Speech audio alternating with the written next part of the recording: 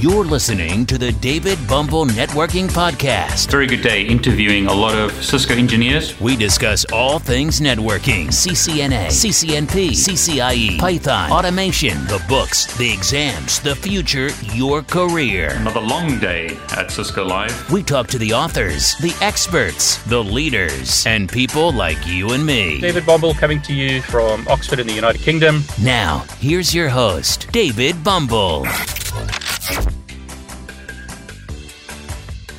Just learn Wireshark. It will help you tremendously in the real world. It's an important skill for any networker to have, or anyone interested in sort of ethical hacking. You want to be able to learn what's going on in the network, and by simply running a sniffer like Wireshark, you can actually see a whole bunch of stuff on the network. Can you answer these questions by interpreting a Wireshark capture? What I'm going to do here is start a Wireshark capture on this interface, and then I'll start these routers in the topology. The reason I want to start the Wireshark capture first is I want to show you the routing protocol negotiation between those two routers. So I want to capture that in the Wireshark capture. Now you get these Wireshark captures as part of this course, so download the attached Wireshark capture and see if you can answer the questions. First question is, which version of OSPF is used in the topology? So which version of OSPF is used on router 1 and router 2? Is authentication used? If so, which type of authentication? What's the password? So can you sniff the password from this network? So by simply running Wireshark and looking at the Wireshark capture, are you able to determine what the password is? In other words, what password is used by these OSPF routers? Which OSPF area is used? Is it area 1, area 2, or another area? What are the OSPF router priorities? Default priority is 1. Which router is the designated router? Okay, so you can see here we've got some OSPF advertisements taking place. I'll do an OSPF filter so that we only see OSPF messages. And what I'll do here is stop the Wireshark capture. This will be the Wireshark capture that you have attached to this course. So I'll save this as OSPF 1. So download the Wireshark capture and see if you can answer these questions yourself. So if necessary, stop the video at this point or pause the video and see if you can answer these questions yourself. There's no better way to learn than to try things yourself. So again, download the Wireshark capture, see if you can answer the questions. Otherwise, continue watching and I'll answer the questions. Okay, so let's see if we can answer these questions together. First question is, which version of OSPF is used in the topology? So all I've done is run a filter on this Wireshark capture for OSPF. So OSPF allows me to filter out the other protocols and only see the OSPF messages. What we're seeing here is a router with this IP address 10.13251 and another router with this IP address 10.132 sending multicasts to the well-known multicast address of 224.0.0.5. So we see some hello packets, and then we actually see a message directly from one router to the other. We see continued hello packets, and then we get some database description messages, request messages, a link state request, and update messages, database descriptions, and so forth. But just off these hello messages, we should be able to determine a lot of information. I'm going to go into a little bit more detail here. I hope that's okay, but I want to make sure that everyone understands how the protocol works. First thing, layer 2, notice source MAC address. Destination is the OSPF multicast address, so IP version 4 multicast. This is the MAC address for IP version 4 multicast 01005E. And then this portion, the last 23 bits actually, is determined by multicast addresses. The well-known multicast address, as we can see here, for OSPF is 224.0.0.5, so the MAC address is 000005. So multicast MAC address for OSPF. At layer 2, we see that the layer 3 protocol is IP version 4. So the type field is set to 0800. So IP version 4, source IP address, destination IP address, we can see once again. Here's an interesting field. Notice the DSCP, or Differentiated Services Code Points, is set to CS6, class selector 6. That is actually a higher priority than expedited forwarding, which is used for voice over IP. Routing protocols are deemed to be more important than voice over IP. In other words, this is some of the most important traffic that you can have on a network. And it makes sense. If you can't route, in other words, if routing protocols can't communicate and can't send routing updates to each other, you will not be able to forward traffic in your network, so everything else will break. So you need your routing protocols to be prioritized over other traffic types. So CS6, in other words, very, very important traffic in the network. But let's go down a bit further. I'll make the Wireshark window bigger. Notice protocol, OSPF, IGP, protocol number 89. This is the well-known protocol number for OSPF. It's a good one to remember. So 89 is OSPF. Wireshark actually makes it easy for us. It's interpreting the protocol number automatically. Source IP address, destination IP address, once again displayed. This implies that this is OSPF. So in Wireshark at layer 4, we see OSPF. So layer 2, Ethernet. Layer 3, IP version 4. Layer 4, OSPF. There's a bit of debate whether OSPF is layer 3 or layer 4. We won't get into that debate, but essentially OSPF relies on IP version 4 in this case. So which version of OSPF are we running? It's OSPF version 2. So which version of OSPF? V2. We can see that clearly in the Wireshark capture over there. This is a hello packet.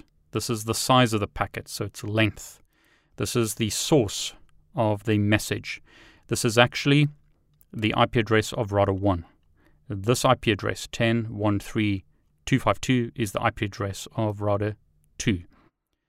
But for now, note, IP address of router 1, area ID 0000, backbone area. So we can actually answer this question as well. The backbone area, and I'll make this a different color. Let's say blue. Area is, the area in this example is area 0. It can be written as 0, or it can be written like this. Same thing. Is it a router? Is it a router? Is it a tomato? Is it a tomato? Same concept. It's area 0. Okay, so checksum is correct. That means there's no problem with the packet. Notice here, authentication type is simple password. So, is authentication used? Yes, it is. So authentication is simple. Simple password is used. Very bad idea. But that's what we've got here. Notice here's the password. It's OSPF pass. So that is the password. Not a good idea to use clear text protocols in a network. It's very, very simple to capture the passwords. There you go. There's the password shown clearly in the Wireshark capture. So be careful using clear text passwords. With OSPF, we actually want to use MD5, not clear text. Better to use MD5 passwords. Okay, another question. What are the OSPF router priorities? So let's dig down a little bit deeper. We can see the hello packet. Notice network mask. Notice here, priority. So this is router 1. If you didn't know the answer to that, you could just say the one router has a priority of 101. And if we jump to router 2, second router, notice its priority is 102. So router 2, 102. Very easy to read Wireshark captures if you understand the data or understand what you're looking at. But in brief, OSPF is a routing protocol run within an autonomous system. Router priorities for determining who's in charge of a segment is done based on router priority, one of the determining factors. Highest priority wins. Notice at this point we don't see designated router and backup designated router. There is an election that takes place. That election hasn't completed. So let's go right to the end. In other words, later hello packets once the routers started talking to each other. So notice here we've got no backup designated router. But if we go through the messages, you'll see they will negotiate a bunch of stuff. And then we should start seeing in the hello messages, like here, who the designated router is and who the backup designated router is.